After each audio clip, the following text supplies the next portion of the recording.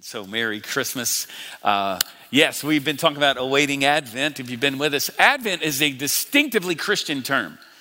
It has a Latin etymology. It means arrival. It means coming. We say Advent. Yes, we say Christmas. But Christmas, for so many, has now really been devoid of meaning for a lot of people. You might be out in a mall or at a coffee shop or somewhere, and you'll hear, carols over the sound system being played, or songs that are, and I'll be sitting there and I'm thinking or listening that they're singing about my Savior. That song is about Jesus. And then I wonder, how many are we picking up on this? Like, do you know what we're singing about here? I often wonder with those who don't know Christ or don't understand the meaning of Christmas, are these just traditional songs and there's something about Jesus? We get that. But it seems like through the years that we've lost the meaning of Christmas, and now there's the culture war of Merry Christmas up against Happy Holidays and all of those things. I was probably in sixth grade or so when a friend of mine and I decided that we're going to bring Christ back to Christmas. This is your pastor. This is a true story.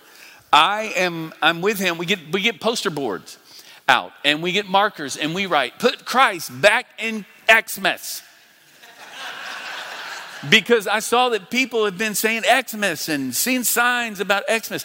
I'm like in middle school. I mean, all of my middle school angst and raging against secularism in the world. We took these signs to, I was a weird kid. We went to the shopping mall near my house and taped them on the windows. And my mom's probably listening to this message. She's like, I didn't know you did that. We went out there. We put signs up that said, bring Christ back to Xmas. And went home satisfied. Now, kids, don't do that. You don't. There's probably an ordinance, probably against the law. Don't do that. But my point is this. Well, then, how about this? I then learned to go to seminary. Chi, right, is the first letter in the word Christos in the Greek, which can represent, now who knows that though, right? Which can be X, can represent Christ. So maybe we weren't so far off there, but the challenge is not, can I say it? It's not, let's keep Christ in Christmas.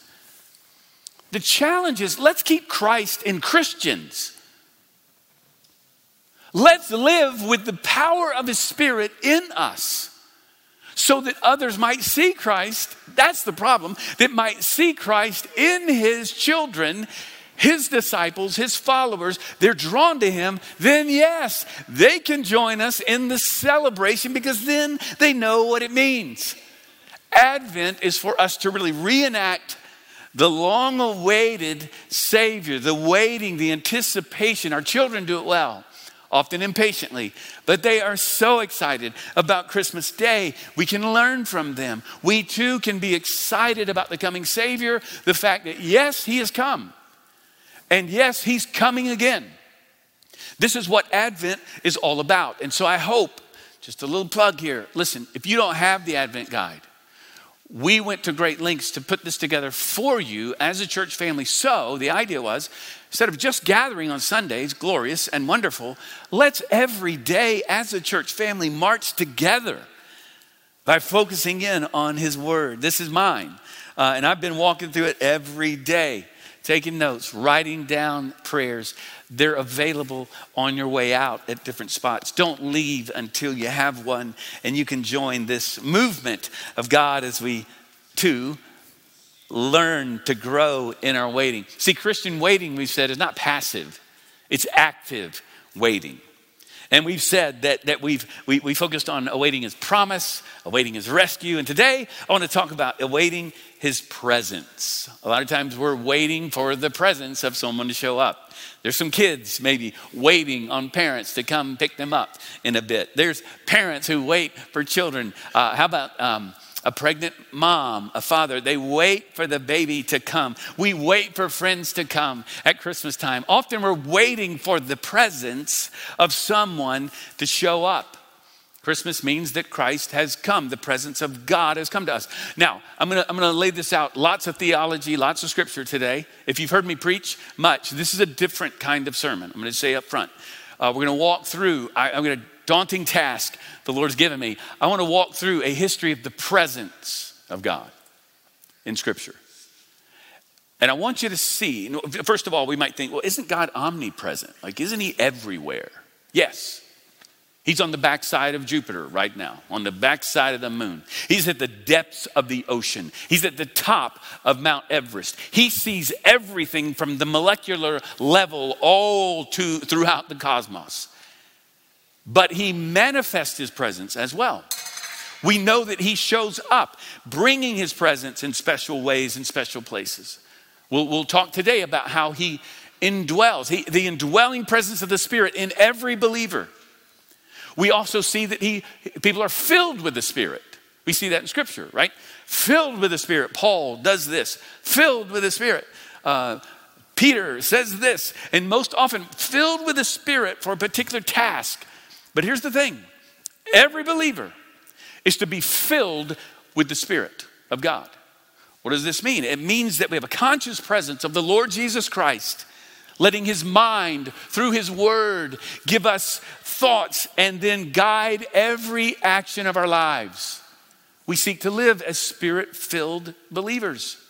Let me remind you today, if you've received Christ, you've received the Father, the Son, and the Holy Spirit. You enter into a Trinitarian dance. It's a mystery. We step into this triune relationship. He now indwells us, our spirit. He fills us with his Spirit. Friend, today, if you're a believer, listen, be reminded. Key application of this message. You have the very presence of the Holy Spirit living inside of you. And the first is to acknowledge this. Now, in order to get us to where I want us to go today, what I think the Lord has for us, I'm excited about this. You have to put on your thinking caps, okay? And I think I've got a group here who can go with me with some theology, with some history. Okay, but I'm going to be touching on a lot of scripture. You can go there with me if you want to. Try to follow along, but we're going to move kind of fast, and I'm excited about this. It's an unusual sermon. First of all, I want you to see, we'll go back to the beginning. How about that? You can go to Genesis chapter 1. This is where it starts. Chapter 1, verse 1, especially verse 2. What we see in creation is the Spirit is called, throughout the Old Testament, Ruach. Everybody say Ruach. All right, now to do it correctly, you have to clear your throat on the back end of that, but we'll save one another from that. Ruach is the invisible presence, the energy of God. Now do this. Take a deep breath. In and out. When you breathe in, that's Ruach, the word. Same word, breath. Wind, same word, is translated Ruach throughout the Old Testament. But here's the thing. You also, as you breathe, praise be to God, we can breathe. You feel the energy of life. That's Ruach.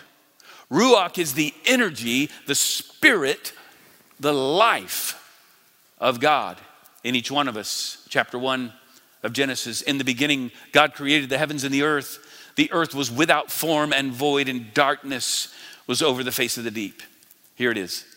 And the Spirit, Ruach, of God was hovering over the face of the waters. If we went on into Genesis 2, then we see flowers and trees. Animals come along. Adam and Eve are given breath and life. In fact, the Ruach is the source of life we see throughout Genesis. And it's still the case. In fact, Ruach, God's Ruach, is the creative energy, the creative spirit of God that brings Ruach to all non-divine Ruach breathing animals and humans. All of life is breathed forth and given life because of God. You and I breathe today because God has breathed life into us. He keeps us alive even still. So the very location, I want you to see this, of the presence of God manifest was in the garden with Adam and Eve. They could walk with him. They had perfect communion, relationship with him.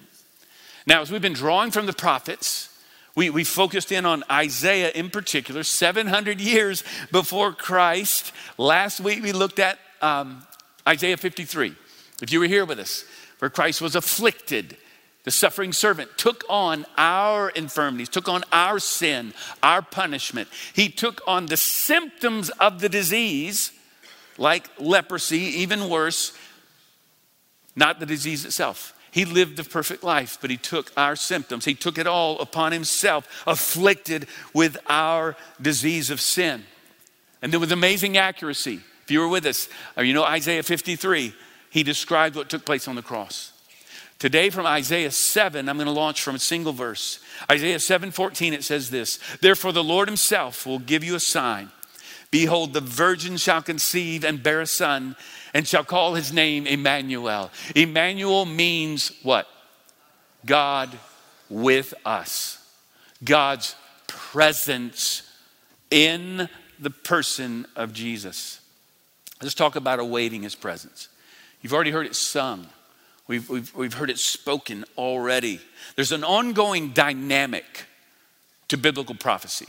And when you look at Isaiah, like we have here of late, there's the miraculous dynamic of biblical prophecy is that it can mean something in the present to the first hearers. Not always, but often. And it can also at the same time be fulfilled more completely in the future. And this is what we see throughout Isaiah. In fact, you'll be reading Isaiah and you say, wait, is he talking about Christ coming? Like the first advent? Or is he talking about like new creation? When he comes again and then into eternity? Yes. And yes, he talks about both and often will shift from one to another. Here he's talking about the coming of Christ. So I want to take a kind of history again through as we look at the presence of God coming to us. I've mentioned the Garden of Eden, the presence of God in creation, walking with Adam and Eve. But the progression I want to look at goes like this. We see him in the garden. I want to talk about his presence comes in the temple. Okay, it comes in the tabernacle, which supersedes the temple in design and purpose, same. Temple's a larger version of the tabernacle. I want to talk through this. This is where you're going to have to hang with me. And then I want to talk about his presence comes in Jesus, and his presence comes in us. Now, the temple was a larger replica of the tabernacle. I want you to just really focus in here. The Israelites had the tabernacle for 440 years, up until David, who brought it to Jerusalem. And his son, whose name was Solomon, builds the temple. It takes 7 years to build on which now under the Dome of the Rock. Has anyone ever been there? Have you ever been to see this? I've seen this. The temple is there, and it's right there on a hill, Mount Moriah. It's on a hill, and it's right there. I've shown you how his presence is in the Garden of Eden, and I want you to see a progression here. The tabernacle supersedes the temple as the dwelling place of God. If you wanted to go back to Exodus 25 through 31, Exodus 35 through 40, you can see exactly how the tabernacle is designed. Sometimes you read that and you go, what is that? Wow, like why all the details? I'll show you a bit of that today. The tabernacle was where God's presence, catch this, the very location of the presence of God was in the tabernacle. You know that it had an outer court, it had an inner court. It had the Holy of Holies where God's presence resided for almost 400 years.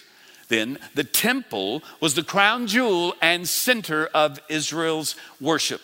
Almost half the Old Testament was written while the temple was standing. After Solomon again built the temple in about 960 BC. David was about 1000 BC, comes to Jerusalem, names it the capital, brings the tabernacle there. And the tabernacle, again, a prototype of the temple. And watch this, a prototype of the Garden of Eden. Eden was located on a hill. Tree of life is right at the center. Tree of knowledge of good and evil, located at the center of the garden when Adam and Eve were cast out of the garden east of Eden. The cherubim and a flaming sword were there placed at the entrance of the garden. They could not go back to eat from the tree of life. They're exiled from the garden. They would have to retrace their steps symbolically back to the garden from east to west. That would be east to west. God commanded the tabernacle was to be set up from east to west. A progression from the east into the west. 3 courts, the outer court, the inner court representing really the outer court, the fallen world, the inner court representing a more holy way of life, the Holy of Holies where the very presence of God resided. A priest who represented all of Israel. Are you with me? He progressed from east to west. He would move closer and closer to the presence of God. As the priest would come into the tabernacle, later the temple, he would pass by the cherubim to go into the holy place.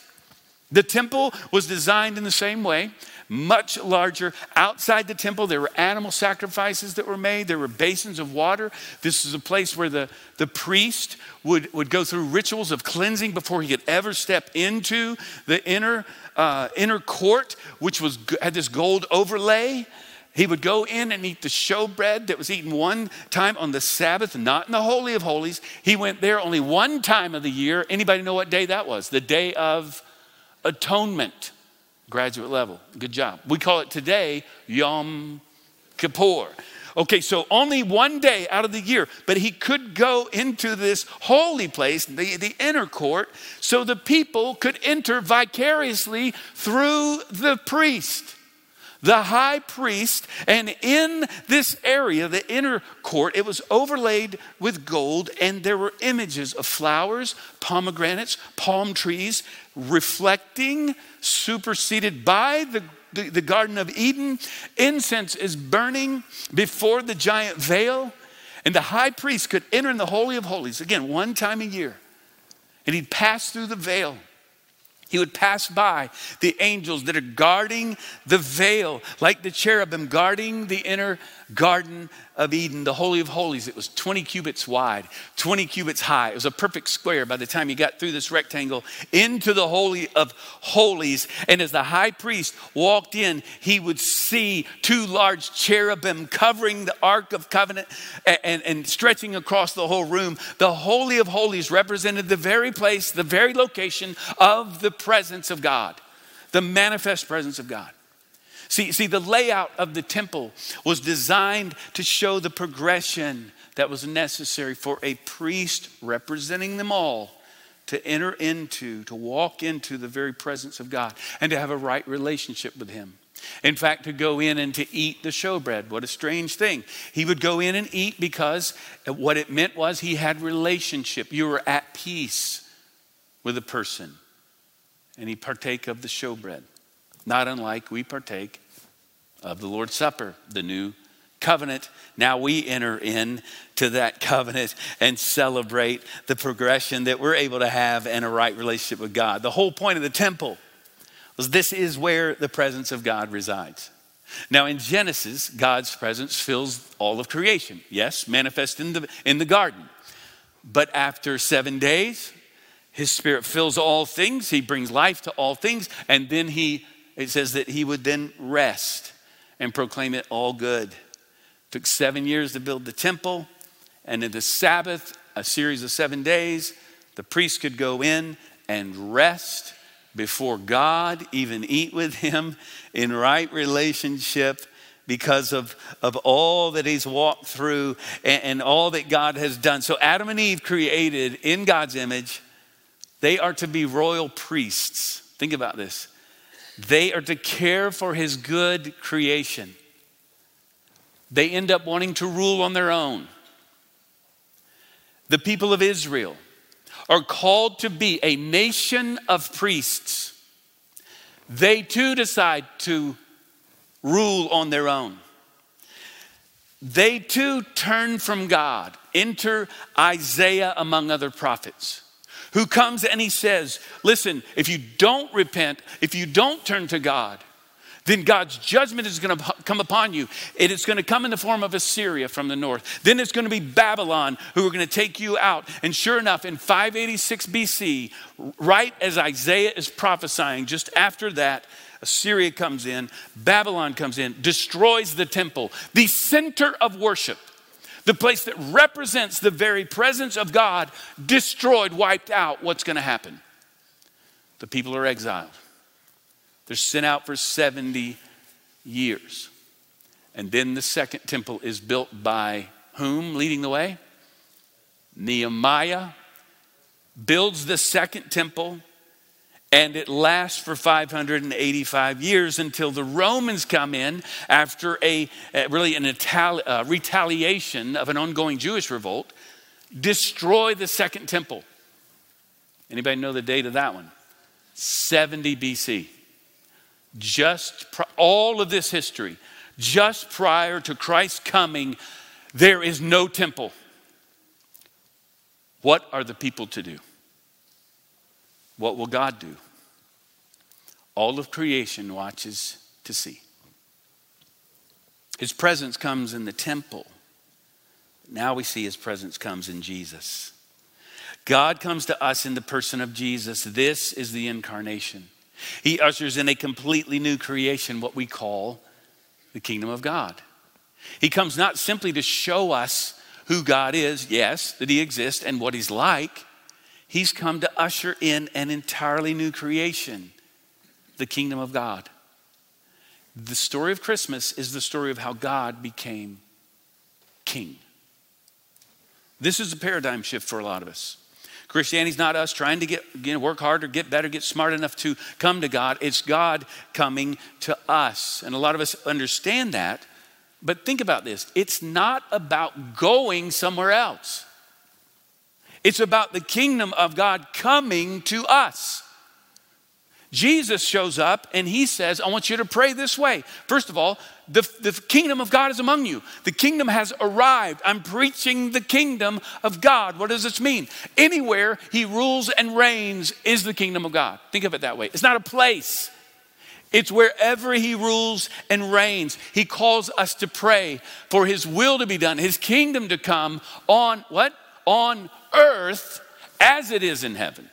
On earth, not simply in heaven. Isaiah 11, again, shows us this dynamic prophecy, nature of prophecy, where he says, there shall come forth a shoot from the stump of Jesse, and branch from his roots shall bear fruit. The Messiah to come. And look at what it says. And the Spirit, Ruach, here we go, of the Lord shall rest upon him. The Ruach of wisdom and understanding, the Ruach of counsel and might, the Ruach of knowledge and the fear of the Lord. The Ruach, the very presence of God, is upon Jesus, the Messiah. And then in Isaiah 42, verse 1, behold my servant, who I uphold, my chosen one, in whom my soul delights. I have put my spirit, my Ruach upon him. And he'll bring forth justice to all the nations. Now the very location of the presence of God is in the person of Jesus. Which is why John, watch this, the beginning of John chapter 1 sounds like Genesis. He says, in the beginning was the Word, and the Word was God, and the Word was with God. And he was in the beginning. All things were made through him, and without him was nothing, not anything made that was made. In him was life, and the light, can I say it? The Ruach was the light of men. Light shines over the darkness, just as the darkness was covered and then brought forth with light in Genesis. Jesus shows up, bringing a new creation in chapter 1, verse 14. The Word became flesh, and do you know it? Tabernacled among us. Literally, tabernacles among us, comes to us. I love what the Message says. He moved into the neighborhood. The very presence of God. As our choir sang earlier, John 1:18, he goes on, no eye has seen him, and yet Jesus has revealed him. He has made him known to us. The entire Bible is heaven and earth being united. Again, it's not us going somewhere. It's not somewhere you go. It's the rule and reign of Christ in us. Jesus comes bringing the kingdom. Not somewhere we go, but something that's arrived. And as we live filled with the Spirit, when we show up, we're not much, but the kingdom arrives. Because Christ is in us. Jesus comes. He doesn't stay in the temple. He goes out. He's running about. Now little pockets of heaven are showing up everywhere. The kingdom of heaven shows up out there. And he calls us to do the same. His presence comes in the temple. His presence comes in Jesus. And I'll close with this. His presence comes in us. The very location of the presence of God is now in us. It's why Jesus would say in John 16, nevertheless, I tell you the truth, it's to your advantage that I go away. And the disciples are going, what? Because if I don't go, the helper will not come. My presence will go, and watch this, my spirit, the very presence, spirit of Jesus will come, convict the world concerning sin and righteousness, will fill us, those of us who have received his grace. And Jesus said his presence, his rest, his rule would be in us. Then he says in 1 Corinthians chapter 6, do you not know that your body is the temple of the Holy Spirit? Your spirit, his spirit resides in us. You're not your own. Bought with a price. Therefore glorify God through your body. Remember that the Spirit of God is in you. Closer than your own skin. Nearer than your own heartbeat. Friend, do you know him? Have you received Christ as your Lord? If not, the Spirit of God is not in you. You can't discern or have power over sin in your life. And God is calling you to him today. He's calling you into his church.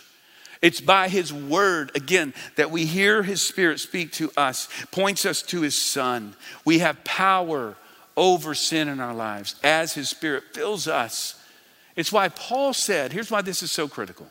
The only way you can face the battles of this world are by being filled with the Spirit of God. Paul describes the Christian life in the book of Ephesians in a single word, struggle. Anybody? It is a struggle. And he says our struggle is not against flesh and blood.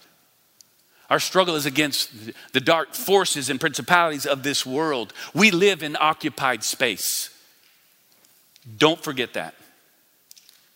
As you go out into this world, as you enter into relationships, as you wrestle, struggle with the challenges of your life, remember that you're facing demonic forces, but the Spirit of God lives in you, and he gives you power over those things. This new creation is being ushered in even now through our lives. Let's keep Christ in us.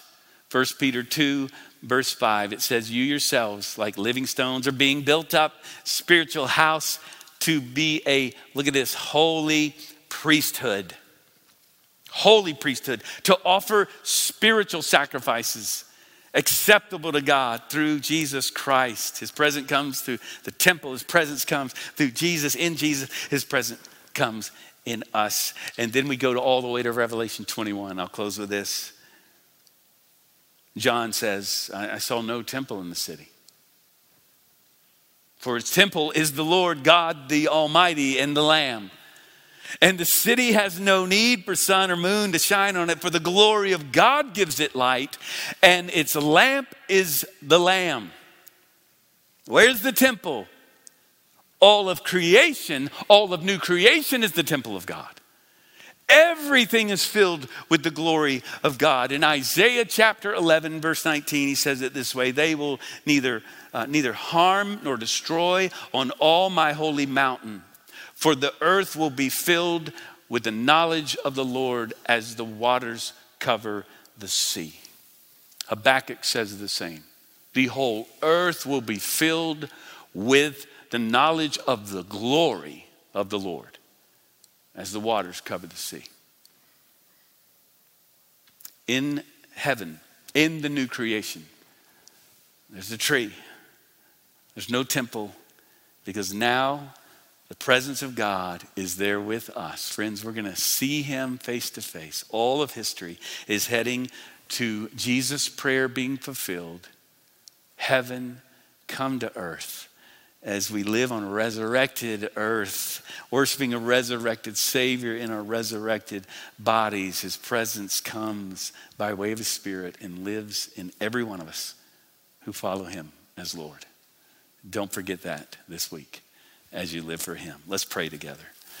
Lord, we thank you for this journey through your presence. There's so much more to say, but we thank you for how all of history comes together as we look at your word. It all makes sense. And our lives make sense in light of it all. I pray for those who don't know you here today or listening to my voice, that they would receive your grace now. Thank you for dying on the cross, for being that sacrifice that allowed us to go through and to be in your presence. You tore the veil so that we could walk into your presence and have a relationship with you, eat with you, dine with you, have fellowship with you. We thank you for that, Lord. We live in that truth today. May we be filled with your Spirit as we live our lives this week. In Jesus' name we pray. And all God's people said, amen. Praise be to God.